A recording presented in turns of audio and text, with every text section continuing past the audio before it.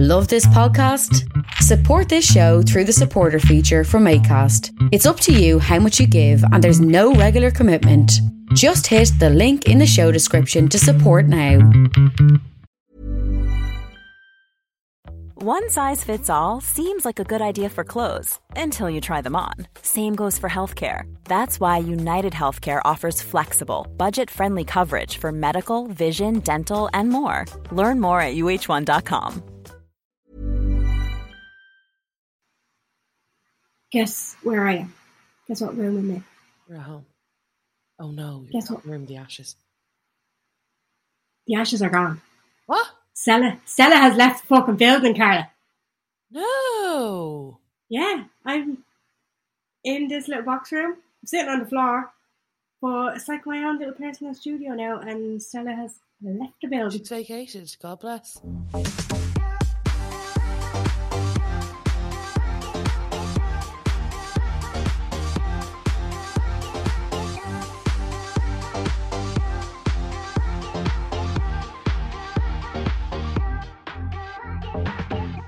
Hello, and you're very welcome along to the Unpopular Opinion podcast. My name is Jen. I'm Carla. And we're recording remotely again this week. Woo! Look that for us. Yeah, Jen has been struck down. I loved how the other week I was slagging at Adam for being out of fashion by only getting COVID, and then I get it after him. Which is even later. Like, you're so behind the trend at this point in time. Oh, Kanye West going to out you on Instagram soon enough. Like, that's how behind you are. That's how fucking bad I am. Seriously. Yeah. Like, I'm like Internet Explorer. Do you know what I mean? Yeah. No, you're Bing. You're Bing, you are. Yeah. Is Bing not before Internet Explorer? I don't know, but you're Bing. I think Internet Explorer actually got fucking dismembered on the 15th of June or something. We always get them little things in work because we still use it in work. Oh, of course you do. Of course you do. Of course we do. How are you doing? Oh, do you know what? I'm actually not too bad. My child is worse. He'd be better off having COVID. Oh, really? He, oh, God love him. He's so bad. He's so bad. Like, he's up all night. Like, it was a bad night last night. I was texting me before this. And he just, jeez, I don't know if he needs, like, a bleeding ventilator at this stage. He's just so bad with the cough. Whereas I'm fine. I'm a bit off balance. My ears are wrecking my head and I can't taste or smell at them, which makes life feel a little bit fucking worthless, to be honest. Because you know what I mean? Sometimes when you're sick and you want to kind of sit around and eat it away, there's just no point. I can't taste or smell anything. Oh. It's just horrible. You're not really chilling. You're just like... I can't even enjoy it. And I'm not tired enough where I'm napping or, you know, and then like, say when Adam had it a few weeks ago, that was grand. Like, he kind of just stayed on the couch. We stayed away from him. He got his time to just, you know, do what he needed to do, catch up on whatever series he needed to catch up on. Me? No, of course Bobby's worse than me. Yeah. So I... Just a pair of them. Oh, it's just fucking nightmare. But got a few bits done with that. And it was typical because the house this week, the family that are selling us the house came over to clear out their bits this week, and I was like, after taking time off, I should be in Liverpool now, not being able to remember my own fucking name because it's my sister's 40th. Oh, yeah. So I had to cancel that, like my first flight out of here in 4 years. Oh, and it left without me. So I was like, after booking time off, I was like, I'll help the family clear all the shit out of the house, kind of get a bit of a start on, like, obviously the box room that I'm in now, we can kind of claim it. Yeah. But I can't do it. Like, I can't leave the house. I can't do it. It's an absolute nightmare. Poor thing. So that's enough of me whinging. How are you? Grand. It's such a busy week. Really? Such an unbelievably busy week. Yeah, we had a wedding on a Wednesday. Oh, that's right. That was weird. Yeah, so wedding on a Wednesday. And then I had a leaving party last night. And now I'm off to Sicily tomorrow. Well, fucking fine. At least you can leave. You can leave. I shouldn't be moaning, but I just feel like, do you know what it is? I feel like I haven't had a minute since like March. Okay. That's a There's while. just something on constantly. There's just always something on. Yeah. Like I haven't been able to sit still or something. There's been leaving dues and this party and that party and something else happening, some other thing, and booked things and this, that. Now I shouldn't be complaining, but I just don't think we're used to this way a lot. Like, well, I'm not used to after COVID. I don't have the pace anymore. I'm like an L1. I think we got really accustomed to not having to do it. Yeah. And we liked it. Yeah, and my lazy fucking hole. Now I have to get up and go. I know, yeah, it's not great. Yeah, shy crack. Like, but look, be grand. It's one of those things. I'm excited to go away. Another new place for me and Tom. But you know, I always get a little bit anxious as well, where I'm like, oh, am I gonna like it? Ah, you will. Yeah. Sicily. No, I know. But do you ever just be like, I just get a little bit anxious sometimes before I go places. I'm like, oh, I hope I like it. Not that I've ever. It's only ever been really one place that I was like, I don't like this. Do you know? Yeah. Where was that? That was Sweden. But I've gone back to Sweden since because my friend lives there and I loved it. But it was like when me and Tom went, I don't know. It was not good. I did not enjoy. I thought it was crap. It's because you were with him. He's a brick. Yeah. Just ruins everything. Yeah. Remember, it was a strange. I just think, it wasn't. I remember at that point in time being like, I don't think we should have picked here. You know, right? So that was kind of the crack. But you're here. Listen, off we go to Sicily now. Fingers crossed for us. You'll be delighted with yourself. Delighted. So this is a bit of a weird week in that obviously I was supposed to be away. Then you're going away, so we were going to be recording 2 weeks. So that got fucked because I got COVID. Yeah. And so here we are. So basically, Patreon this week. Yeah. Oh, are going to fucking... Have you edited it yet? I haven't even gone into it. I'm going to upload tonight. You guys are going to love and adore that episode. It's a bumper. It's 2 hours long. Fuck off, is it? Yeah. And it is clanger central. Right. So for €6 a month, you get an extra episode every week in the form of a mini-sode every Monday. This month in particular, you're getting extra special guests because I was incapacitated. And Patreon, and Patreon have changed the way that they bill. So it used to be that you joined and you'd get billed when you first sign up, and then you get billed on the 1st of every month. But now, if you sign up, you get billed, and then you don't get billed for another calendar month. So you don't get billed. Yeah, exactly. So you don't actually, like if you sign up on the 27th, it used to be more financially beneficial for you to sign up at the start of the month. Now it doesn't fucking matter. So join whenever you want. And I would really, really recommend you sign up tomorrow because, oh my God, the episode that we have with my good friend Stacey. Stacey was single for 8 years and she dated a lot in those 8 years.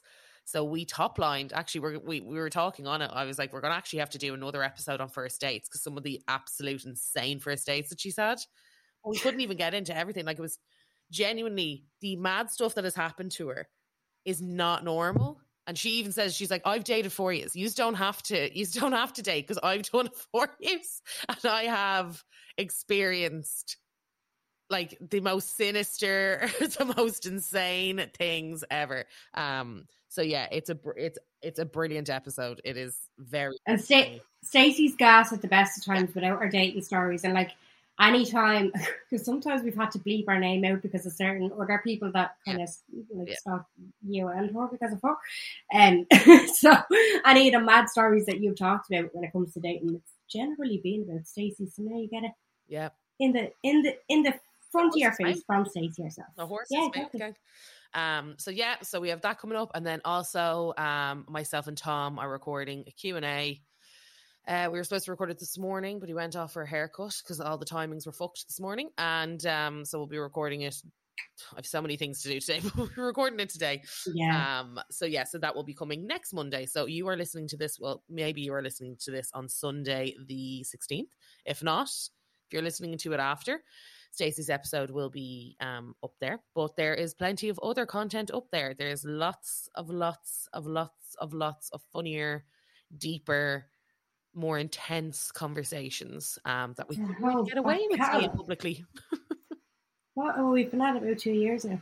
Yeah, there's a lot up there. There's a whole lot up there. But this episode, yes.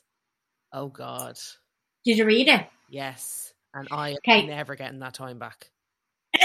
So we talked about this in a previous episode. I don't know if it was last week or the week before, but it was the fact that Justin Timberlake, because he was kind of a sweetheart growing up, and then we all started to realise how much of a fucking dickhead he was. And then, what was the episode we were talking about? We were saying we would need to read his book and delve into what is a Justin Timberlake. So you read his autobiography, Hindsight. I read the sample, and Kindle was trying to calibrate me reading speed. Remember you were telling me about that before? Yeah. I was like, I cannot get into this. So I just watched a load of videos of interviews that he's done. Yeah, I think that's going to be interesting. And you read the book. So shall we get into what a Justin Timberlake is? We shall get into what a Justin Timberlake is. Right. So book one, give us in 5 words, what was the autobiography like? This man needs an ego check. That's 6 words. But anyway, yeah, you probably couldn't get it in 5. Really, Anne's kind of like, it's a filler word, this man need ego check. Yeah. This man need ego check. So let's just, before I get into the book and before I get into the memoir, I think I want to talk a little bit about my perception of Justin Timberlake, because obviously you've always fancied him. I've never fancied him. I did, not in later years. No. God, no.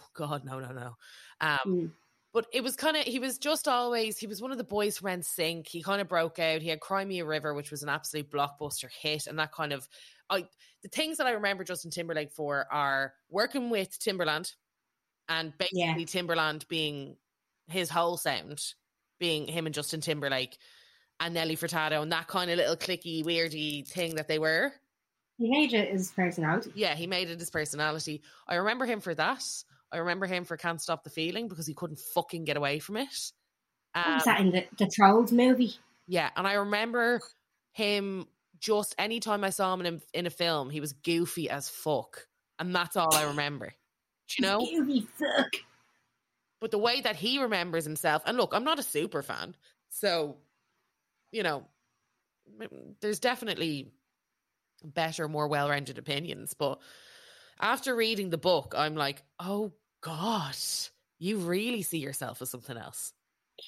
Well, you see, so I read the sample because the two of us were going to read it, and I was like, this is just literally going to be his, him telling his side of the story or having this narrative. And then when I kind of looked up a few videos, I was kind of going, oh Jesus, this man is the biggest fucking manipulator one of our generation has seen, in terms of somebody with a platform as big as his. Yeah. I think it's interesting as well from the book to kind of see what he thinks people know about him versus what people actually know about him. Yeah. Then it's tough because I don't genuinely believe someone like me would ever read this book organically. So this book wasn't for me. I would never be interested in seeing what his what does he say? Collection of observations, memories, and photographs. So the book is 444 pages. Of that, I'd say there's 100, if not plus, pages of pictures. It's a colouring book. It's very disjointed. He really believes that he has something to say, which is, a white powerful man of music. I'm not really shocked. But it is this sense of hubris and this sense of other that you get consistently when you read the book. I looked up a review, and I'll try and find, I think I saved it, but I was like, this actually sums it up altogether. So it's called Hindsight and All the Things I Can't See in Front of Me. It's an autobiographical book by Justin Timberlake. It's presented as a curated personal collection of observations, memories, and photographs. It was published in 2018, which is important because since then he has had a rumoured affair and another kid. Mm-hmm. And a secret kid. Nobody knew they were having a baby. She got pregnant during lockdown. Jessica Biel, obviously, is his wife, got pregnant during lockdown. I don't think anybody knew that the baby was born until the baby was born. And then they kept the baby's identity and name and sex and everything a complete secret. But now we know that now we know it's a boy and its name is Phineas. Okay. So that's what we know now. So those things are after the fact. He's also been cancelled since, hasn't he? He's been cancelled since. Yeah, there's been a lot of things that have happened since this book was written, and you can kind of tell. Yeah, it shows, and it certainly certainly shows, if you will. I'm trying to find this review. Maybe I'll find the review afterwards because it is kind of. Well, we were talking about when you were looking up the book, the way that had like was a 4.5 stars or something like that. And Yeah. like, how the fuck? But I was saying it's not. It's his fans that would have read that. Exactly. And that's why. I think this is 95% of people like this book on Google. 3.9 out of 5 on Goodreads, 4.5 out of 5 on Amazon. As I said, this is just, it's not a book for me, but I don't know who would read this book and be like, this is good. Because Justin Timberlake. Yeah, because like obviously I don't read celebrity memoirs. I listen to Celebrity Memoir Book Club, one of the best podcasts ever, by the way. Shout out to them.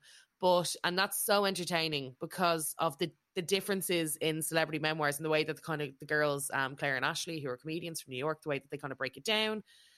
It's interesting. Like when you listen to the way that celebrities write books, you're like, wow, okay. There's like Tommy's Lee one, which is done through like the point of view of his dick. There's mad shit out there. Mel B's one, which was very, very good, very honest, very earnest. They did Victoria Beckham one, which I actually read when I was a kid. Right. I was obsessed with Victoria Beckham, and I remember it was just one of those ones that was lying around the house, and I was like, I'll give this a read. And I remember reading it at the time, not really. I was quite young, not really understanding it, but kind of being like, okay. Of course, Amy loves Victoria Beckham. Yeah, of course she does. Yeah, it's so her, isn't it? So her. Like if I was to pick a Spice Girl. But yeah, so yeah, it's VB, isn't it? So at this time, as I said, it's 2018. He had just released his, I can never remember the fucking, Man of the Woods. I was like, Man in the Woods? No, Man of the Woods. He had just released Man of the Woods. What the fuck is Man of the Woods? Man of the Woods, exactly. So I think this is important as well when you read the book. I have to read the book before we get to Man of the Woods because it makes more sense when you get to Man of the Woods. Because I was like, what the fuck is that album? Because previous to that, he had 2020 Experience, which was suit and tie, mirrors, all of that, like very celebrated. I will say a very good pop album. I believed. I listened to it a lot at the time. I thought the music was very good. I heard it a lot everywhere at the time. It's one of the songs from it is my Stomper of the Week. So I will say that. He kind of always was in that like pop with a hint of R&B. He was it? Yeah. Oh, yeah. Like, you have to remember, when he came out solo, Like I Love You was his first song, and that was Neptune's produced, and it was Neptune's all over it.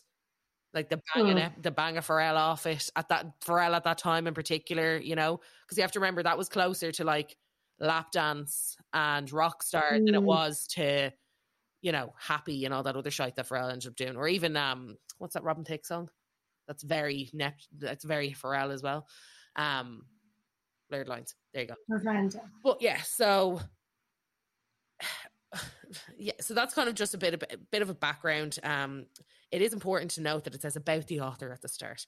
So Justin Timberlake is one of today's most successful entertainers, having earned 10 Grammys and 4 Emmy Awards. As an actor, he has starred in acclaimed films such as the Academy Award nominated Social Network, which I will say I think is the best acting I've ever seen out of him. Yeah. But he was playing a real narcissist. And a narcissist. Yes. Yeah. Very interesting, Jen. Friends with Benefits, Bad Teacher, Trouble with the Curve, and Inside. Where's Alpha Dog in this list? He wasn't in on this list. Is In Time not in it? No, it's not on this list. That's after getting a bit of a reboot just this week. No way. Yeah, because Gen Zers are starting to see it, and they're like, Jesus, that actually counts these days. Yeah, that's right. But it's more like got to do with like the message behind it, being like time being like one of the biggest currencies, and like it's just a bit the way that the world is these days. Actually, it was ahead of its time, is basically what they were saying. Okay. I know. I'd need to watch it again. He was in Alpha Dog, wasn't he? He was an Alpha Dog. He was the main character. You were the one who was telling me all about that film. You loved it. I couldn't remember it. Alpha Dog. Yeah, no, he wasn't the main one, but he was definitely one of the main characters. Yeah. Alpha Dog. Who was the fourth? He was somebody who looked like Jake Gyllenhaal, but wasn't. Hang on. Alpha Dog. Give me 2 seconds. Emil Hirsch. Yeah, Emil Hirsch. Sorry, that was the main character, I think. Okay. Yeah, very bad boy. Very bad boy. So you'd know him if you looked it up. Oh, Olivia Wilde was in that as well. Fuck off. Yeah, she's there. Amanda Seyfried, Olivia Wilde. What? I need to rewatch this film. Sharon Stone, Bruce Willis. Okay, that's Jesus. pretty That was a blockbuster. lot. Yeah. Oh wait, hang on. Was she? Now she's not in the cast list. What the fuck? Anyway, I'm confused. I can't multitask at the moment. I feel like a baby brain. COVID is fucking horrible, by the way. Yeah. On your brain, Jesus. Yeah. Fucking hell. So anyway, back to the book. There is 2 things I think that Justin Timberlake wants you to know about him consistently, and that's what I picked up from this book. Number 1, that he has a lot to say. Yeah.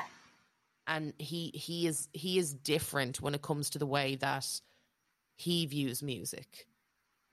He's one of those. Yeah. He's the genius. Painter. May Fainer. Yeah. Yeah. He's the genius of our time. Do you know what? He sees himself as our generation's Michael Jackson. That's what he sees himself as. Yeah, but there's a very interesting line in the book as well where he's like, I never wanted to be anyone else. I wanted to be myself. I never wanted to be Michael Jackson. In fact, the first time I ever saw Michael Jackson perform was when I was performing with him. Yeah. I was like, oh, okay, Justin, you know, this kind of shite, like. So he's kind of, there's these kind of lines in the book that you're like, okay. That didn't happen. The first thing is that he wants you to know that he is other. He wasn't he's not just a singer. He is music and notes. He is tone. He is harmony in a male body, you know? And has been since he was a kid, because no one else is picking up what he was picking up, Jen. Did you get it? He was saying He was getting it. And the second thing that's really important that he really, really, really wants you to know is that he is very, very naturally funny. And it is something, I know. And it is something that he believes that he is very well known for. Right. So he thinks he's very well known for his comedic timing as a comedian. Okay. A couple of times that he's hosted SNL. And his music. Now, what I will say is you cannot deny that the man is talented. He's very talented. I think he's a product of his producers. I don't think he's a product of Justin Timberlake. And I think he kind of scans and glances over a lot of things that are said. I'm going to tell you now, he doesn't mention Britney, he doesn't mention any relationship other than Jessica Biel's and kind of half Cameron Diaz. So I'm gonna flick through. I've highlighted parts. Another thing that I think is important to note is that he has 3. He dedicates the book to 3 people: to Lynn, who saw what I could be and has loved me through it all, which is his mum; to Jess, who sees who I am and continues to love me through it all before you had your fucking affair; and then third, to Silas, which is his first child with Jess, who inspires me to see all the love all the time through it all. He also says, these are my memories. These are the thoughts I have in the middle of the night. These are the images I see as I close my eyes to go to sleep. These are the stories I will tell my son as he grows up. Fuck's sake. God bless you, Silas. You're into fucking, you're in for an absolute ride. Now, where is Justin Timberlake from? Memphis or something, isn't he? Okay, so you knew this. So I didn't know this, but this is No, I know from watching the videos, because he was like, yeah. Because it's another thing that he seems to know think that everybody knows about him, that he is from Memphis. I wouldn't have known it before I watched the videos during the week. He could have been from, I knew he was kind of southerny, but he could have been from Poxy anywhere. So is he trying to like be like, oh, I'm from the same place Elvis is from? He's trying to be, no, Al Green is his number one. He keeps talking about it the whole time. This might as well have been Justin Timberlake featuring Al Green. Who the fuck is Al Green? He does, I know his songs. You do know his songs. He's a kind of bluesy, jazzy singer. They all are from Let's Stay Together. No. Together. Yeah, I get it. Yeah, okay. Yeah, that kind of music, which they perform together, by the way. Very important. So yeah, he's kind of talking about his first chapter is going on. Sorry, the chapters are hilarious. So this one's called Roots. The way that they're titled, some of them are absolutely insane because you're like, what does that mean? And then you read it and you're like, oh, that's what that means. So he was trying to be deep about it. Yeah, this one's called Roots. He's kind of talking about Memphis, you know, how important it was. It was kind of run down, but there was a real sense of home and heart. He says, that's what I'm singing about and living off the land in Man of the Woods, the album I was writing and recording while I was writing this book.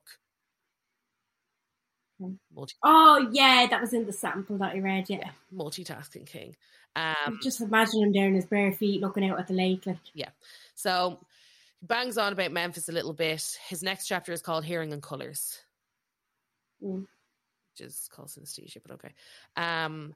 So this goes on to how when he was 2 years old, his uncle heard him sing along in perfect harmony to a song on the radio. The song was an Eagles song. He doesn't mention which. His uncle's kind of like, did you hear that? Your son is singing harmony with Don Henley. Apparently, this was very unusual, especially for a little kid. I was tracking the note I was hearing and adding a third, creating something that felt and sounded good to me. The child's 2. But I wasn't. He's 2! He's 2! He was 2. He remembers all this. I don't remember anything. Anything from being 2. I know they say with childhood memories that you can remember back as early as 2, but it's very rare. It's generally 4 or 5. I don't think you'd remember tracking a note, adding a third, and creating something that felt and sounded good to you at 2 in the back of a car. I wasn't aware that I was doing anything at all. Probably not because you're 2. You're 2 years old, so I don't think you would. Probably not because it didn't fucking happen, Justin. Harmonizing was part of the way I interacted with the world that I heard around me. That's how I've always heard music. I never meant to be a singer. Singing was just something that I could do.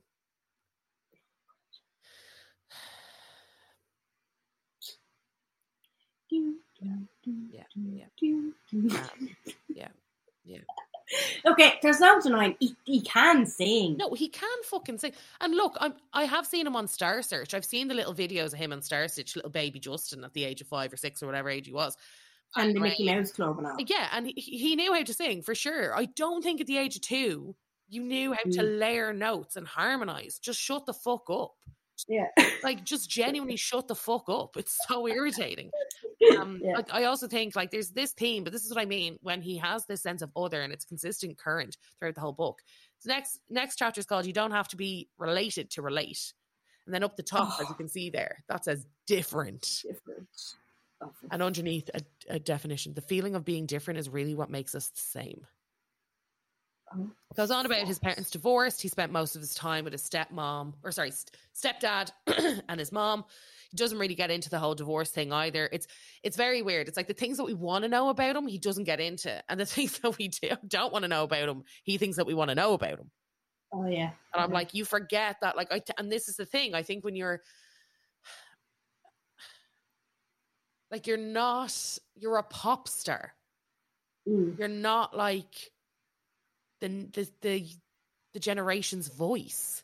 Yeah. You're not someone that's going to go down in history for your songwriting. No. You know? Like, the song that you are most known for is from the Trolls film. Yeah. Was written as a family-friendly bop to be commercialized. That's not like, it's not Bohemian Rhapsody, pal. Yeah. Such a great of all time. You're not Aretha Franklin. Do you know? Anyway, whatever. So I highlighted this part as well because I thought that this was interesting. Every Sunday I would go with my family to Shelby Forest Baptist Church, where my dad worked as a choir director. His dad was the preacher, and his mom, my grandmother, was the organist. So church is a big thing for him, which we knew obviously with his relationship with Britney. They used to poxy praying on the basketball court and all that other kind of shite whenever they get snaps of each other. You know, there's all these other, there's a random chapter that is called A Night at the Opera, and then a free trip to Disney. So this is kind of when he starts getting into his actual career and when he actually started to become famous. I had two friends who lived across the street from me, Amber and April. Every day when we got off the bus, I'd go straight over to their house and we'd watch Kids Incorporated and the Disney Channel's The Mickey Mouse Club. So he kind of goes on about how important the Mickey Mouse Club was. And I do, again, we weren't part of that crew, but from the way that because you have to remember, his cast of the Mickey Mouse crew was Mickey Mouse. That was star-studded. It was Ryan Gosling and him, who we know now were little bollockses together. Yeah. Fucking playing pranks on Jessica Simpson, making bets and all that other stuff. Horrible little bollockses.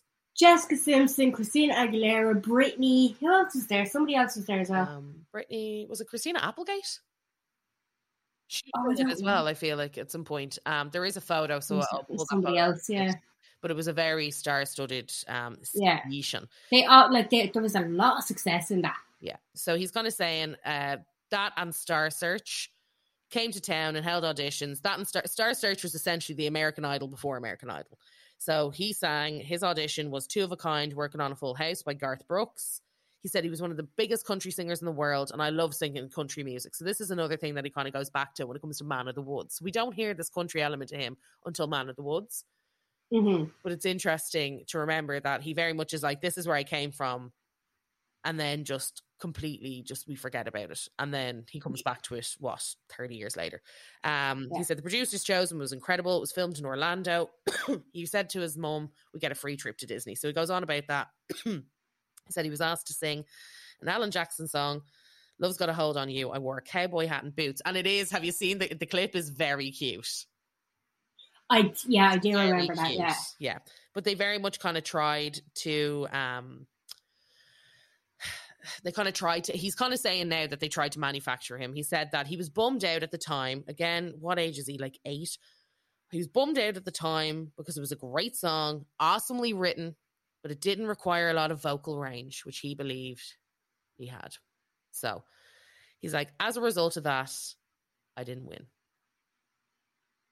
Like, that was the only reason, yeah. But he said if he didn't win that, then he wouldn't have got Mickey Mouse Club. So he says, thank you, Star Search is the next one. So local auditions, that was fine. So he goes on about that, says he didn't really want to audition. Somebody had said to him, do you want to audition? He said, yeah, sure. Again, I don't remember how, like, at that age, you just don't remember verbatim any of these things. No. You just wouldn't. So he said he went to the audition. It was basically an open ballroom filled with all these kids wearing smiles that looked plastered on. I knew that I was a weird kid, but these kids were really weird. I didn't want to wear a smile like that. I just wanted to be me.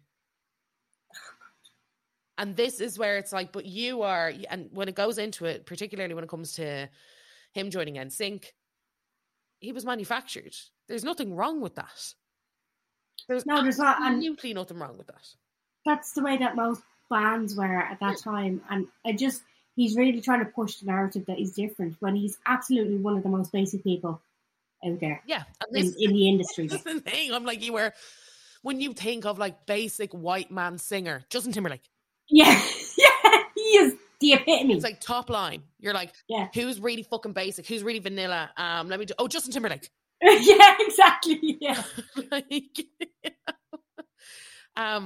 So they had to do a sketch, they had to dance, so they had to freestyle dance, they had to do a sketch, and then they had to sing. He sang When a Man Loves a Woman. Everybody said, wow. He said, I knew then I had the room. They asked me a question. Why do you want to be in the Mickey Mouse Club? That was a pageant question. And when I was 8, I had done some pageants. I had wanted to be in a talent competition for some time, but the only local outlet for that kind of energy was pageants. So here we fucking go, Justin. You've just ratted on yourself. Yeah.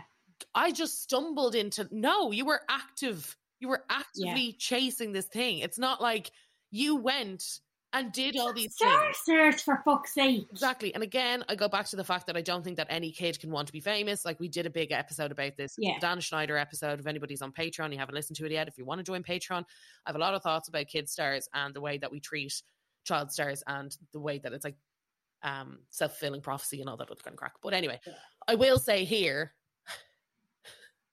when you look now at how, you know, we obviously have Jeanette McCurdy and Demi Lovato and people like that who are coming out and talking about what the pressures of when they were younger and pushed into this kind of lifestyle. Mm-hmm. He very much tries to ignore the lifestyle, and then you get snippets. So it's like, I just couldn't believe I could sing. So you just told me there that already by this age, you had been in band camp, you've been pageanting, you had been star searching, and now you're Mickey Mouse clubbing, and you're 11. That's a lot. And you weren't really looking for it. And you weren't really looking for it, and you were just a natural talent, and everybody just found you in the mall. I don't know. They just found more shit. Like, just be like, this was the crack. My parents and me, whatever way you want to jazz it up, really thought that I had something. So I was going after. I was hungry. I was a hungry little fucker, and I was going after it. And that would be so much cooler. That's fine. Yeah, it's what most people did. That's 100% grand. Like when you, well, he's different, Carla. Different, but even he's like different. If you think about Melissa Joan Hart, she was like, "Yeah, I was a worker. I want to be an actress. I want to be on that TV. That was what I wanted to do." Now, again, I don't think that's what she wanted to do, but at the same time, she is like, "This is what I was doing. We were auditioning, we were moving, we were hustling. Us as a family." This guy's like, "Oh, why do you want to be on Mickey Mouse Club?" And he's like, "Oh, I've been in you know." So he said very dryly, which he thinks is absolutely the start of his comedy career, which is really important to him.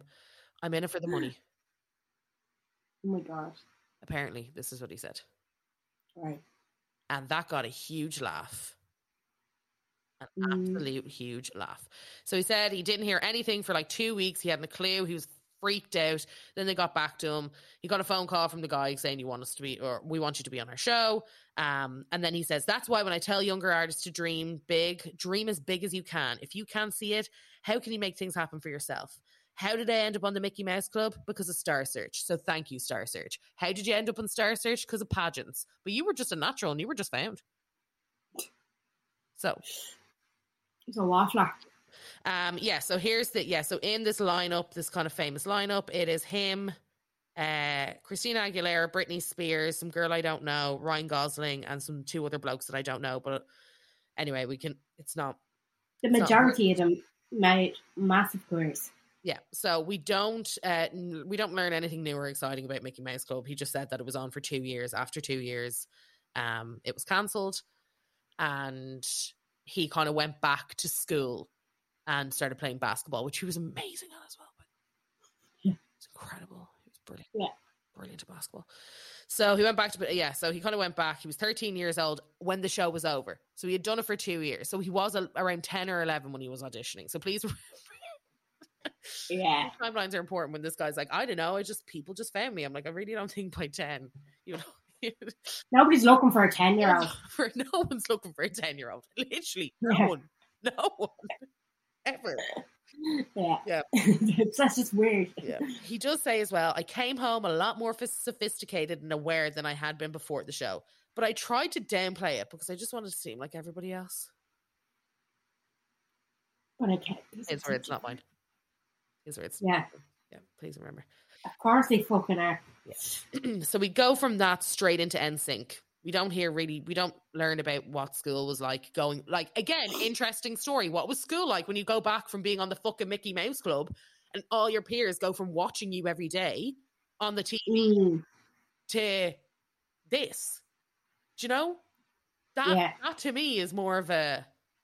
I want to know what he was chasing in them couple of years before NSYNC. Like, I'd say he got up to a lot of shit. Yeah. Like, what were you doing? Who were you dating? What was the interesting things? Like, how was it? Did you find it very difficult going back when you had like a level of fame? Were you bullied? How did you get into basketball? Why are all these things happening? I want to know. I want to know these things, Jen. I think these are more important than him being like, I was a prodigy. You know, he's on TikTok now. Maybe send him a DM. Yeah. So he kind of goes on saying that, not everybody kind of understood. He started smoking pot. He got himself, I got myself a can of tobacco and I almost got expelled for that. So he's kind of being like, I was a little bit of a bad boy. But it leads directly from like, the only reason he tells us this snippet is to say that his mum went to the guidance counselor, went to a parent teacher conference, and his teacher said he's doing too much. At this point, I was president of the student council, point guard on the basketball team, and running the beta club. So how are you smoking weed, doing tobacco, while also being essentially the fucking valedictorian? I don't know. Yeah. It just does, like, you're trying to have an edge so badly, man. Yeah. It's very difficult for me to be able to, like, and then his mum said, I don't think he's doing too much. I think he's bored. She knew I needed more. He's better than everyone. Get it? He's different. He's very different. So he said his mum had a conversation with Robin Wiley. The reason why this is important is because that was the vocal coach on Mickey Mouse Club. She was a songwriter who lived in Nashville. She told my mom I had a gift and that she wanted me to help nurture it. So we started doing these trips out to Nashville to learn a little bit more about songwriting. JC was working with her at the time. So this is how he met JC. So very much the band started with like kind of him and JC. Was it not Chris Kirkpatrick? Was he not like... So those two lads were working with this vocal coach. And then Chris Kirkpatrick said he wanted to start a vocal group. So he called that songwriter. Right. Who then put him in touch with the mum. And this is how it happened. It started. Yeah. Okay. So he said, immediately my mom and I looked at each other and said, Chris Kirkpatrick wanted to know if he'd go to Orlando for a meeting. Him and his mom said, sounds like another free trip to Disney. So what felt like 80th time, we went to Orlando to meet with Chris and Lou Pearlman. So obviously Lou Pearlman, we know now, very interesting embezzler. Big creepy fucker. Creepy guy in the music industry who working with the boy bands. Who could have thought it out, huh? Big fan of Nick Carter. And Aaron. Yeah. Oh man. So they go out to he goes, unfortunately, I love this. Unfortunately, years later he would go on to be thrown in jail for 25 to life for embezzlement. That was another valuable lesson that you don't understand without hindsight. I'm going to leave it at that. Thank you for that fucking... Why don't you tell us something interesting? Give us the juice, JC. Or JT. Fucking interesting. This guy's in prison. Tell us a first-hand account of some shady shit you saw him do. This is boring. He doesn't want to be the same as Nick Cannon. Nick Cannon already did it. You know, I'm like, this is... You had a story. You didn't tell me it. Yeah. What the fuck? Like, I read a lot of books. This is not how they go. Yeah. Let's go better than this. You're not a very good author, Justin. You're not very good at this, are you? Fuck. So he went to Florida. We went there for a week. They met Joey and obviously Chris. Joey and Chris worked at different shows at the Universal Studios theme park. So they knew each other. So it kind of was like JC and Justin, who had known each other through a Muzak, and then the other lads who I'm so delighted for them that they were like, we want to be in a boy band because we don't know how to do shit. So we would really like to pair up with some people who can definitely sing because we kind of can't. And I respect that. Yeah. I totally respect that. I would love to be like the 8th member of something. You just have to go along for all of the good shit and not get any of the bad shit. No one cares about you. No one looks at you. Everyone's main stars, but you are getting an 8th or whatever it is of the profits. You hit the jackpot getting Justin Timberlake there. Yeah. I would just love to be like S Club 8. I'm the 8. And they just forget about me. Yeah. And I'm not going to Tina it up by trying to get people to remember me by popping on a dress and walking down the red carpet. No. I am happily fading into the background. Yeah. Don't ask me shit. Okay? That's where I want to be Joey or Chris without the dodgy movie career. I just want to take my riches and deuces. Go to all the cool parties, all the events. God bless. See me at the Grammys for show. So basically they said they could all sing. It was great, but none of us could sing bass. Bass. We called Bob Westbrook, who was my first vocal coach. He goes, I know exactly who could do it, but his mum will never let him. So what's his name? Lance, is it bass or bass? Lance bass? No, it's Lance bass, but then it's bass. I don't know. Anyway, whatever. So basically, Lance is convinced something. His mum said something. He says this. His mum said something, and they got him over the line. He said at that time their music wasn't very popular. Nirvana was very much in their kind of Pearl Jam. I've never heard a Pearl Jam song, I don't think, in my life. And I remember Often. Stepmom and being like, oh my God, I need to listen to Pearl Jam because that's what Julia Roberts and this kid in this movie are listening to. And I still, to this day, I don't think I could. I haven't taken it off the to-do list now. Yeah, no, I might actually down afterwards and say this is something we need to do. Let's listen to a bit of Pearl Jam, yeah. He does say they were big fans of all type of music, but we wanted to model ourselves after groups like Boyz II Men and New Edition. So I do think that makes sense because that was kind of the way that it was. He said we'd heard about this group called the Backstreet Boys that Lil Pearlman was involved with before us, who became enormous in Germany. So he very much said that they were sent to Europe to kind of build this because they knew America wouldn't kind of accept them until they had gotten to a point. Okay. Because America wasn't in that point of pop yet, which is hilarious when you look at where they were in a couple of years later, where like NSYNC and Backstreet Boys and all of like groups were the center of the pop universe. Yeah, absolutely. So that part's interesting. Thanks for that. So yeah, they were sent to Europe. It was huge. They had a lot of fun. They said they did a couple of shows where they were kind of like people were throwing cans at them and stuff like that. They said they had a lot of fun. They had a big teen audience, and that was a crazy time. He said our big break in America happened in 1998, which I think is a lot earlier than I thought they were like a 2002 group, but whatever. Happened in 1998 with a Disney Channel special called NSYNC Live in Concert. Yeah. I don't remember. Okay. I remember from watching the videos during the week because there was supposed to be, they replaced somebody who was supposed to be playing at that. And then they cancelled. So then that's how they got their actual chance at like doing that performance. And it just blew up from there. So it was actually very like by chance that they even got that performance. And that, my friends, is the last we hear of NSYNC. Hi, I'm Daniel, founder of Pretty Litter. Did you know cats tend to hide symptoms of sickness and pain? I learned this the hard way after losing my cat, Gingy. So I created Pretty Litter, a health monitoring litter that helps detect early signs of illness by changing colors, saving you money and potentially your cat's life. Pretty Litter is veterinarian developed, and it's the easiest way to keep tabs on your fur baby's health right at home. Go to prettylitter.com and use code ACAST for 20% off your first order and a free cat toy. Terms and conditions apply. See site for details. Hiring for your small business? If you're not looking for professionals on LinkedIn, you're looking in the wrong place. That's like looking for your car keys in a fish tank. LinkedIn helps you hire professionals you can't find anywhere else, even those who aren't actively searching for a new job but might be open to the perfect role. In a given month, over 70% of LinkedIn users don't even visit other leading job sites. So start looking in the right place. With LinkedIn, you can hire professionals like a professional. Post your free job on linkedin.com/people today. In this book, we're now starting to go into the funny stuff. That's important to know. This chapter is called Bring It On Down. He bangs on about how he was really funny as a kid. The only part I've highlighted here is to saying if I could get a laugh, whatever I had been doing, it could be physical comedy like a fake trip and fall, I would just keep elaborating on it and turn it into a whole bit. To make my mother laugh like that, to make adults laugh, I knew that if I could do that, then I must be funny. Looks don't count, or do they?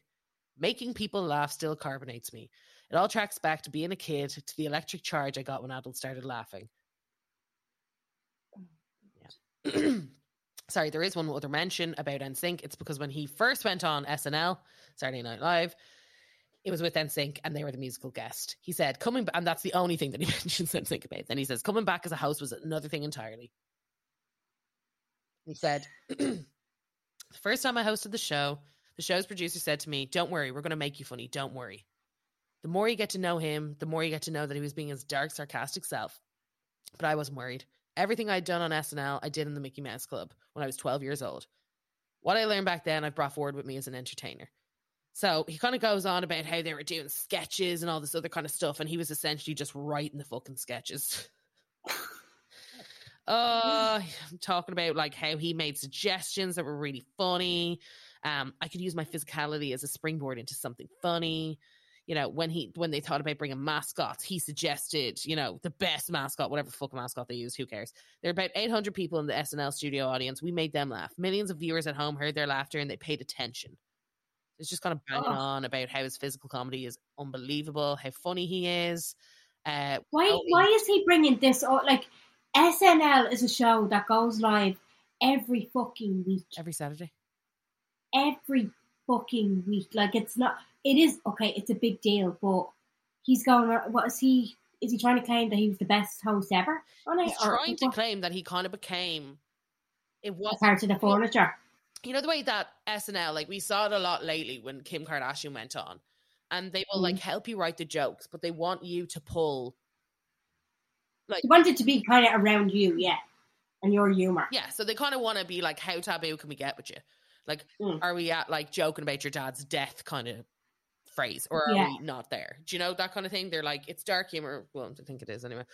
We then go on to, I think, 25 photos of him at SNL.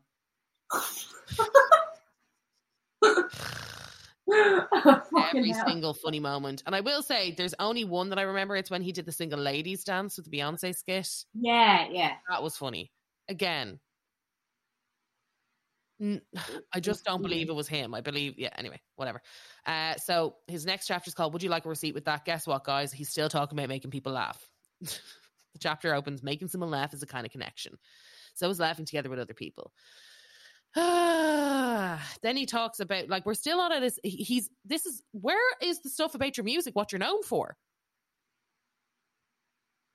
Where is it, Jen? Oh, God. So he talks about how him and Andy Samberg listened to R&B that was big in the 90s. And they're both the same age-ish. So when they started working on a bit, it began with this loose idea. This all goes down to that fucking Dick in a Box song.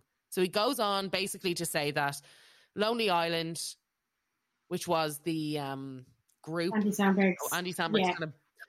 Were they a group? Yeah. Yeah, they were like a comedy collective sort of thing. But like when I think of them, I think of Dick in a Box, but I think I just had sex more than I think of anything else. And I jizzed in my pants. Is that another one? Yeah, jizz in my pants. Yeah, exactly. So there's many dick jokes, many. I like Andy Samberg. Like Brooklyn Nine-Nine is a really good show, and he's like the star in it. He is like he's very funny. He's a comedian. He's a comedian, Jen. Yeah, that's his profession. He's a comedian. Yeah. So that's important to note that Andy Samberg is the comedian. But what Justin Timberlake is basically saying here is that they are both the comedian. So when it came to Dick in a Box, it was very much both their ideas. They were just riffing off each other because Andy found him hilarious. Yeah, okay. He thinks it's so... He said, I'm most proud of the fact that the following Halloween, grown men all over the world were masquerading in fake beards and silk suits with a box attached to their appendage, singing Dick in a Box. It was the #1 costume that year. That's what I love about comedy. When millions of people who don't even know each other are all laughing about the same thing. I think Andy Samberg and I share a certain quality that made that happen. We don't actually care if you are laughing at us as long as you are laughing. How did you get through this book, Carla? No, genuinely, guys. My Kindle, it took me 45 minutes to read, and I had to do it in 15-minute sections. It was a very difficult read. It's like just so... And I know it's an autobiography, but it's very... Even for an autobiography, it sounds very self-indulgent. Like, yeah. It's a bit too... Do you know what I mean? Yeah. It's a bit fucking bizarre, the way that you think that people see you. He goes on the next chapter, that thing with the shoulders, goes on about another skit that he did on SNL with Kristen. But this is what I'm like. This fucking show happens every single week. It's probably happened 400 times since you've been on it, pal. Why are you still talking about it? More. You're a fucking singer. That's genuinely. I'm like, Lonely Planet used to grab singers like Akon, like all the other people. I can't remember. Just Akon always sticks out to me. And get them to do the hook. And it was funny because it was part of the sketch. Because it'd be like, oh, you actually have a singer here singing mad shit about stupid things. Yeah. So I just thought it was important to note that he's still banging on about SNL, about Kristen Wiig saying that he was a genius, saying, how did he do that with his shoulders? And he said, I don't know. How did she do it with hers? So he's basically talking about how he took inspiration from one of his mom's friends in Memphis to do this fucking character. Nobody remembers this. Nobody gives a shit. Anyway, next chapter is called Satellite. The reason why it's called Satellite is because he says, I'm like a satellite. That's it. All I do is receive something, and then my only job is to translate it, to turn a feeling into a physical expression or a sound wave so I can transmit that same feeling. Bollocksology. I fucking hate when singers do this. And nobody is immune to it. Maybe, did he actually say this? Because even I think one of the lads from Oasis said this. Or maybe he was asked about it in an interview. It was like, the way the singers say that these things are just floating up and it just comes to you and all that. I fucking hate that. You taught us something. Yeah. It's nothing more. You taught us something. Sometimes it's good, sometimes it's shit. Yeah. These things don't fucking float above the air and then fall into your brain. If you're still with us, listener, well done you, because they're so fucking self-indulgent. I swear to God. This is what I mean. I'm like, there's just such a sense of other purpose. I'm like, you are a singer. It's not that fucking deep. Yeah. They're a fucking dope as well. Yeah. Fucking take back what you did to Britney. You fucking take that back right now. Right. Shall we get into some of the videos? Because we're obviously coming up to the hour. And we might start losing people, Carla, if I'm honest. That book sounds shy. So it is. Get in. There's so many photos. I'm literally like flicking through these fucking photos here. It's unbelievable. It's a colouring book. It fucking is a colouring book. It gives you if you buy the physical copy, it comes with tracing paper so you can draw pictures of Justin Timberlake without any mistakes. I really wanted, do you know what it is? I really wanted to top line it, but I just wanted to read out the parts that I had highlighted. But then is there any more clangers? Do it. If I had to do it, so do you all. Yeah. So fuck y'all. Fuck y'all. Hero Cry Me a River in 2 hours. His feelings were so strong he had to write it.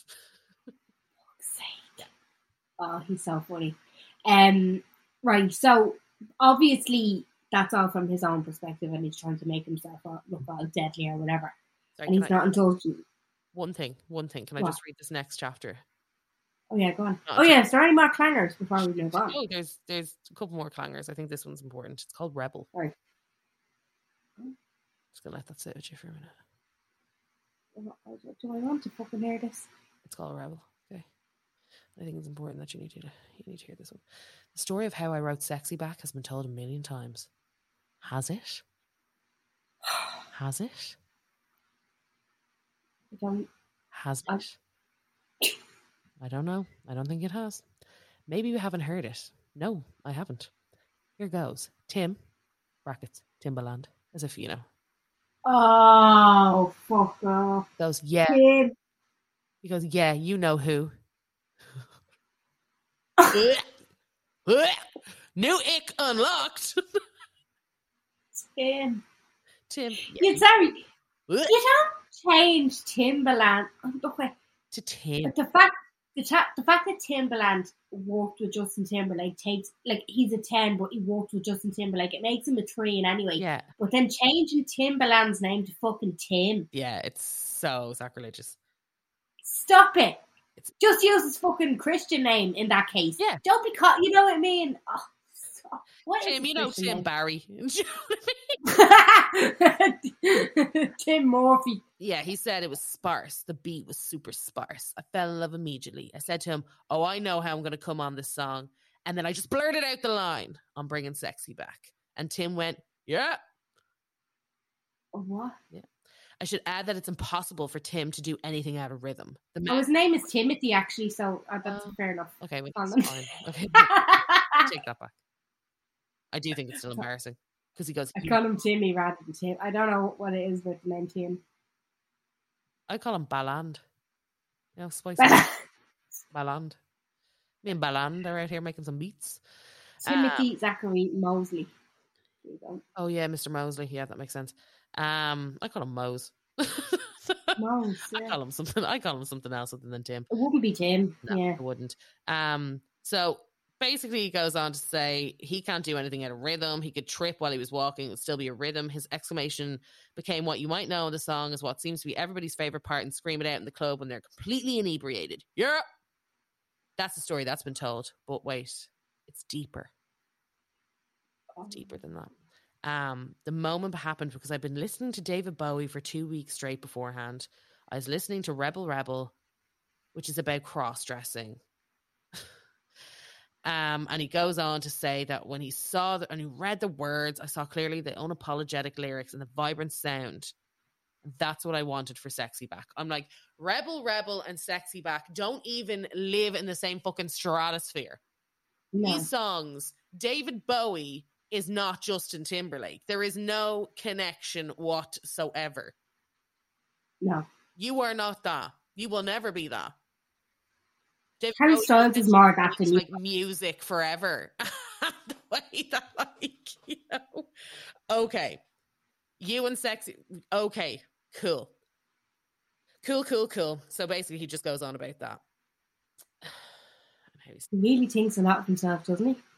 Yeah, he really does. And he talks about space and how there needs to be space. It just needs to be loads of lyrics. He went to the music producers. And at this point, he was pretty well on in his career. And he was like, we're releasing that. And they were like, no, you're not. There's no lyrics to it. And he was like, that's the point. There's space. There you go. There you go. Do with that what you must. Do with that what you want. I'd like to just forget it, to be honest. Yeah. So go on. Tell me, what has he said in lovely interviews? Well, it's more so, you see, a lot of the stuff. So there's a video that I watched and it was Justin Timberlake getting jealous of Britney Spears for a full 26 minutes straight, and it was fantastic. Was it? That was a really good watch. I highly recommend it. I got the bad part. Seeing his reaction to remember the VMA kiss with Madonna? Yes. Oh, he was disgusted. He was fucking disgusted. There was still no. I have to give it to Britney now, and I know like she was under a lot of pressure. Obviously, hindsight with Britney, we know she was under a lot of pressure, and like she wasn't really allowed to say much as it was.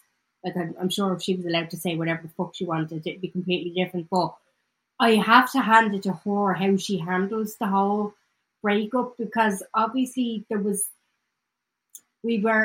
Justin at least alluded to after their breakup that she cheated on him in some capacity. Yeah. Now, she didn't, like, there was a few, I think Diane Sawyer was the interview that went in on her the most, because obviously I was watching videos about Justin Timberlake, but a lot of them focus on the relationship with Britney.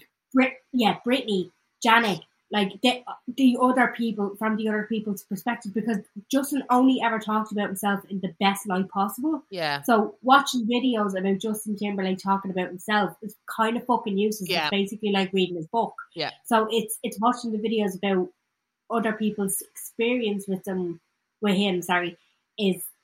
the kind of the best way to do it. Or there was like videos of, like performances that probably wouldn't be as popular as some of like Britney's interviews, like the Diane Sawyer one, for instance. So there was like one of them. There was a specific. I can't remember the interviewee's name, but she basically, it was after. So him and his ma were at it, and it was after the Britney breakup. And she was kind of like, well, look, we can't. And he goes on like and this happened with Elvis as well, being from Memphis with the cultural appropriation and stuff like that. He did always go on like he was a bit of a gangster. Yeah, yeah. So watching him, I'm just like, noodlehead, like little white noodlehead. Shut the fuck. Whose accent is that? Where are you getting that from? Why are you trying to come across so cool? That like. I don't know what it is about me. It's just so cringy to watch his little accent, and yeah, it's like,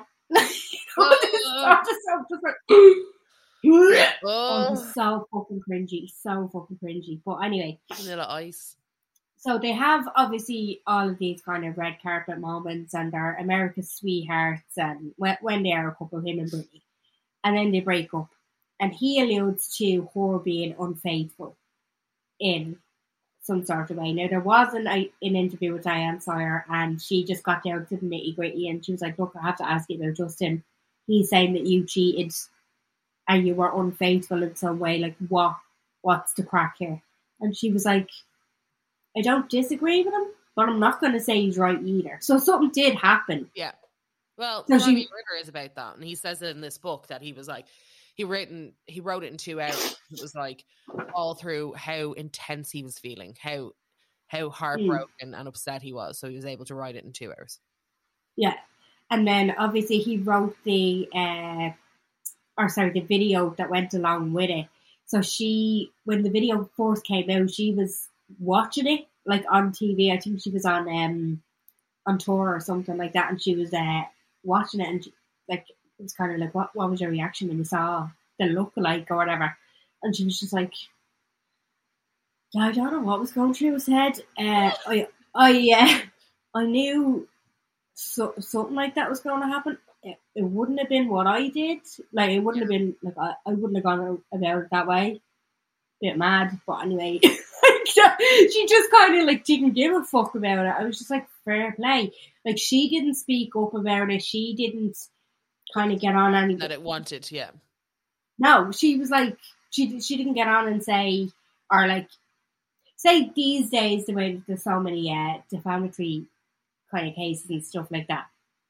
Like, say, for instance, like, the Johnny Depp and Amber Heard op-ed, she didn't name him by name, but he still sued her for defamation. Yeah. Like, that could have happened back then. Like, Britney could have done that to Justin, realistically. Because nothing was said by name, but it obviously alluded to the fact that it was all about Britney or whatever. So, and she was just like, it's a bit mad, it's great. You know, that kind of way. And then obviously there was the whole thing when they were together about them being virgins and not getting together after they were married or whatever. So the interviewer said that to Justin, and his ma was sitting beside him at this stage. He's sitting there like a little gangster. And then she was like, I need to say this because obviously Britney has talked about her morals and stuff like that, saying that she wouldn't feel right, like, doing anything until after marriage or whatever. And he was like, yeah, well, I'd agree. And then she was like, so she stuck to that, did she? Did she stuck to that, did she? And he was just like, yeah, but making it clearly obvious that they fucked, that they fucked. And then there was another a couple of years later, and I think it was more so when Britney was going through her 2007, that all the events of that year. He was on like a radio station, and they were kind of saying to him like, "Oh, come on, look, just be fucking honest with us, man. Like, did you hit it?" And he was just like, "Yeah, I hit it." Like, just real.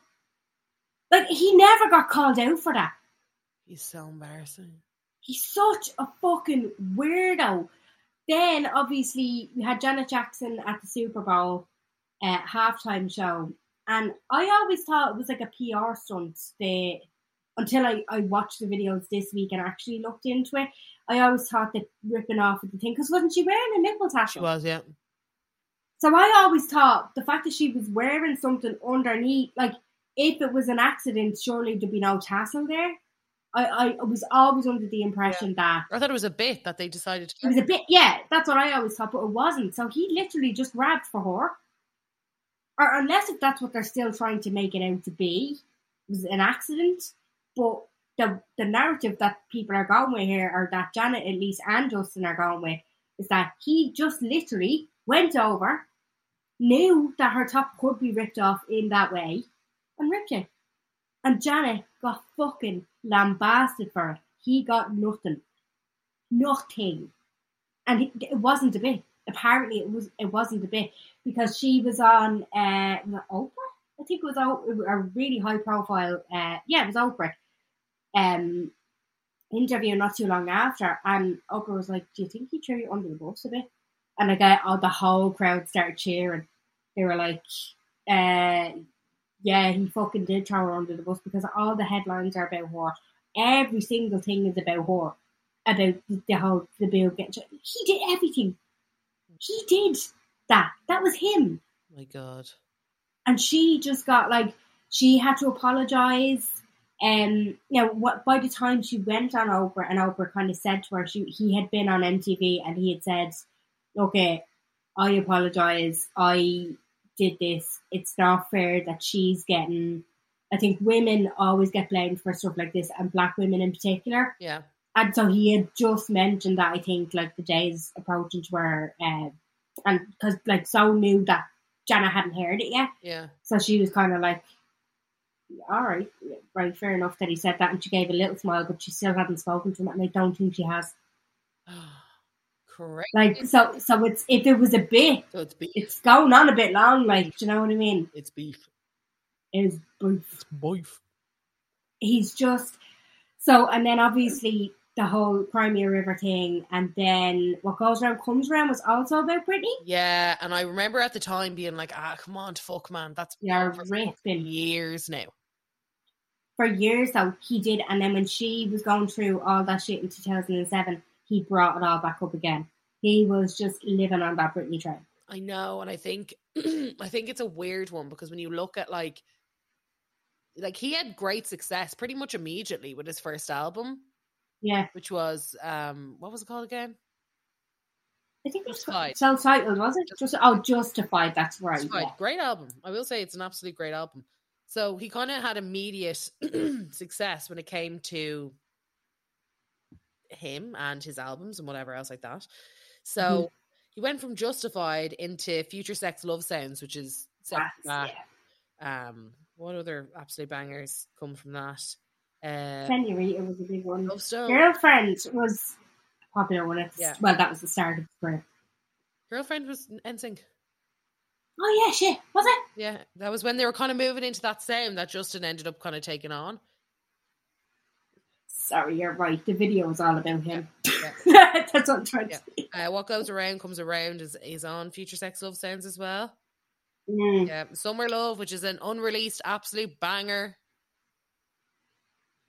Summer Love is a tune. I'd have to hear it. You do know it. You know Summer Love.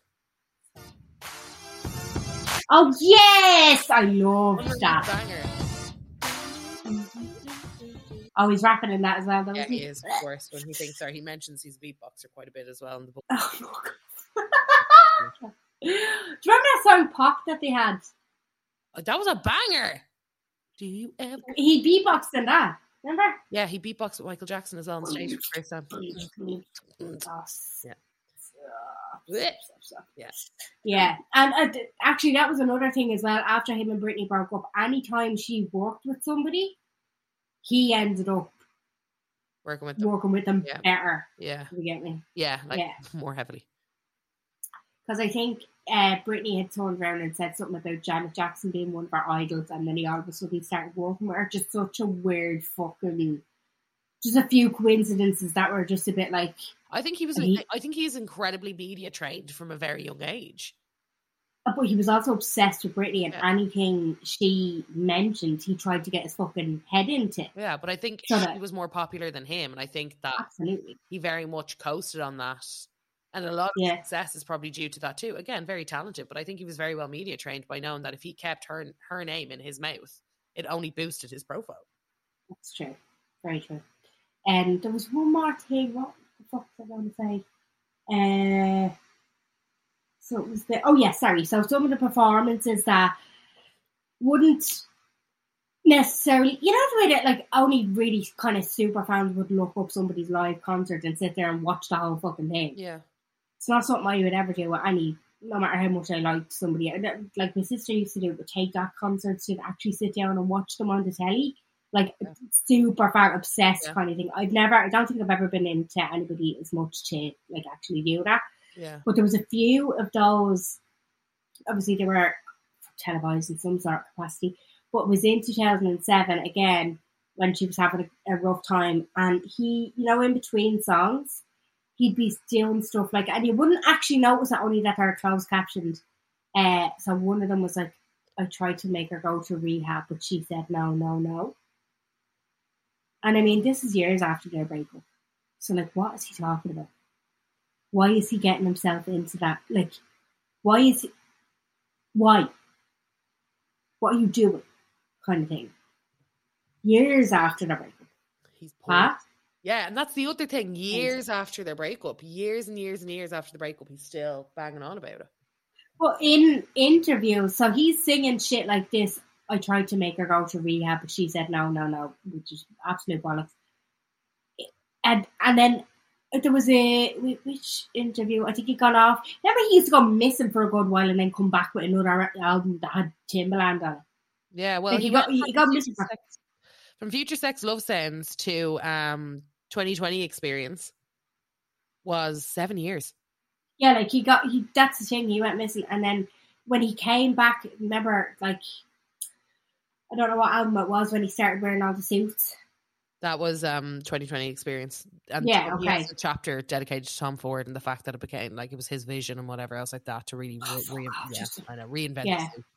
One of his first, or maybe it wasn't this time, because it was got to do with Britney again and all the shit that she was going through, and he was like, "Oh, really? I hadn't heard. I didn't know that." But at around the same time, he's at his fucking shows singing stuff like, "I tried to make her go to rehab" and stuff. Oh, he's a loser. And then there was some songs, I think he was like doing like a riff or a beatboxing sort of thing, got to do with like Cry Me a River or What Goes Around Comes Around, and he was obviously like trying to get people to fucking laugh at him because he's such a comedian. About the Britney thing, and then he'd be like just shouting out of fucking nowhere, "She's a fucking bitch," like this kind of mad shit, absolutely mad shit. I would highly recommend, if you're ever at a loose end, looking up videos. Just type in Justin Timberlake Britney Spears Aftermath into YouTube. It will bring you on a great little journey. He's so infuriating. It's actually, it's off the charts. It's a gift that keeps on giving. Yeah. Wow. You know? Wow. It's how I can sit here and say, do you know what? I'm actually a better person than just Timberlake. I know. Yeah. I can probably sit here and say the same. It's fucking awful. And I did. I was a fan. I liked him. As I said, when I first saw Adam, I swear to God, I thought that was Justin Timberlake with a cap on. I was like, oh. Man. I need him. Oh, stop. Fucking hell. Anyway. Have you got an unpopular opinion of the week?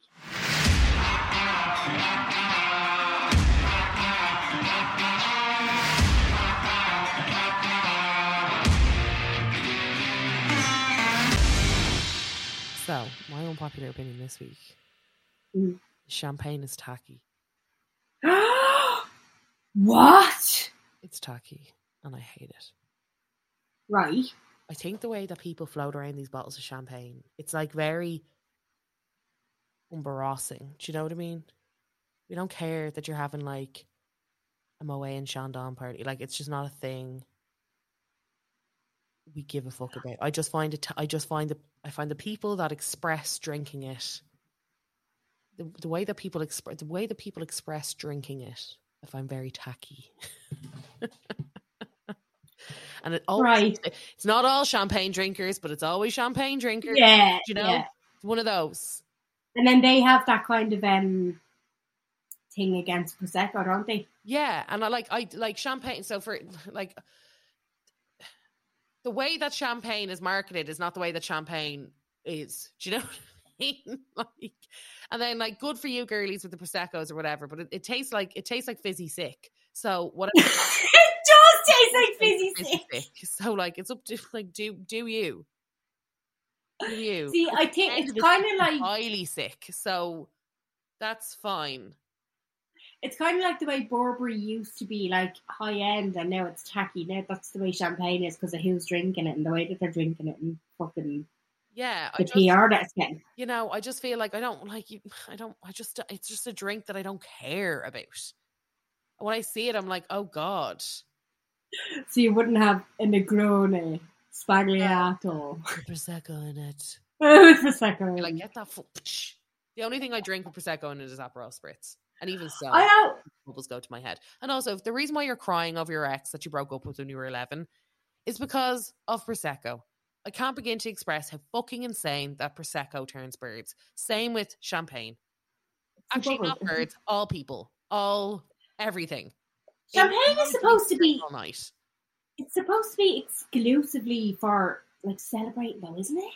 Well, champagne is like for sparkling wine to be champagne, it has to be from the Champagne region in France, and that's why it's called champagne. Now, I think you are correct. I don't know. I must ask Nadia Daily Self. She studied this, but I must ask what the crack is. I think you are correct. I think it is supposed to be only like a moderation sort of thing, like a celebratory drink. But I do also think that every time that you don't have to show me the bottle of champagne every time that you're having a drink of it. It's just not something you have to do unless you're giving me a recipe. Unless you're like, I don't like. It's like a content piece, and I can't stand it. So have fun with your fizzy sick. I won't be partaking in your fizzy sick experience. I think, and as well, it's the misunderstanding as well. Some people drink champagne as in that's their beer, and it's not the way it's like wine. You're not supposed to. No, you're not. Drink wine. You're supposed to be drinking wine. It's supposed to be wine is a food drink. Yeah, it's supposed to complement the food you're eating. You're not supposed to be binge drinking a bottle of wine. I'm wondering why you're so emotional. Yeah, and then in bits the next day. Like, we all know Prosecco hits different. Yeah, exactly. Yet you're there every weekend, Susan. I see having you. A full bottle. I see a couple of bottles, and then wondering why you're hanging, upset, distraught, and annoyed. I know why. Fucking watched a TikTok and you decided that a Negroni is your new spagliata, is your new thing. No, it's not. It's absolutely not supposed to be. Okay, that's my unpopular opinion. Do you have a stamper? Please don't say it is fucking Justin Timberlake. It is, because I like, and it's conflicting because again, I do think the boy has bangers. Like, it is. He's very clever, the way that he worked with people. This is from the 2020 experience. It's a song, again, it wasn't a single, but I do feel like it should be. It's Timberland all over. It's called Body Count. Carla's Stomper of the Week. Yeah. Timbo. Hey. Jay. This is what we do. I know y'all been waiting, but hey girl, I bet your I talk you right out. Probably like more Timberland than it is. I bet your I talk you right out. I bet your I say you right out. Anyway. You just know when it's a Timberland song, you can hear him in the background banging his pots and pans. Like, he's just fucking like. Clean in the kitchen. Yeah, it's such a fucking, like, it's just such a, you hear it, it's like, that's Timberland, he's in the kitchen again. Yeah. He's trying to make me. It's a certain beat, it's a certain bop on the pots and pans. Like, it's the pot and bangers from my guy Tim. Yeah, fuck's sake. That's it for this week. Thanks a million for listening. Because of the way that the recording schedule is this week, next week you're going to have a Patreon only release. So something that our patrons have already heard on about that. To whet the appetite, we'll bring it out there for you to listen to, and don't worry, patrons will have a new episode for you, because Carla's looking after that while I am sick. Yes. It's just going to be in Sicily then. So it's really fucking weird. I can't wait to get back to normal again. Yeah, it is. A Sunday trip is strange. It's a strange trip. No, but it just in general, like the way that we're recording this week, like we're doing, it's weird. It's very weird. I think it's because I've been recording in drips and drabs because it's 4 episodes, so it's like, it's so fucking weird. That's the thing. Like, we usually like cram to get a 2-week break, and now it's like we're only doing 1 episode, and you're doing weird. Yeah. Anyway, it's how it gotta be, you guys. It's how it be. So thanks a million for listening. The link for the Patreon will be down below. Hope you enjoyed. Give us any of your suggestions as well. DM us on the Insta. Yeah, love you. Give us your suggestions if you want to hear us deep diving into somebody else. Thanks a million for listening. We love you, and we'll talk to you next week. Bye.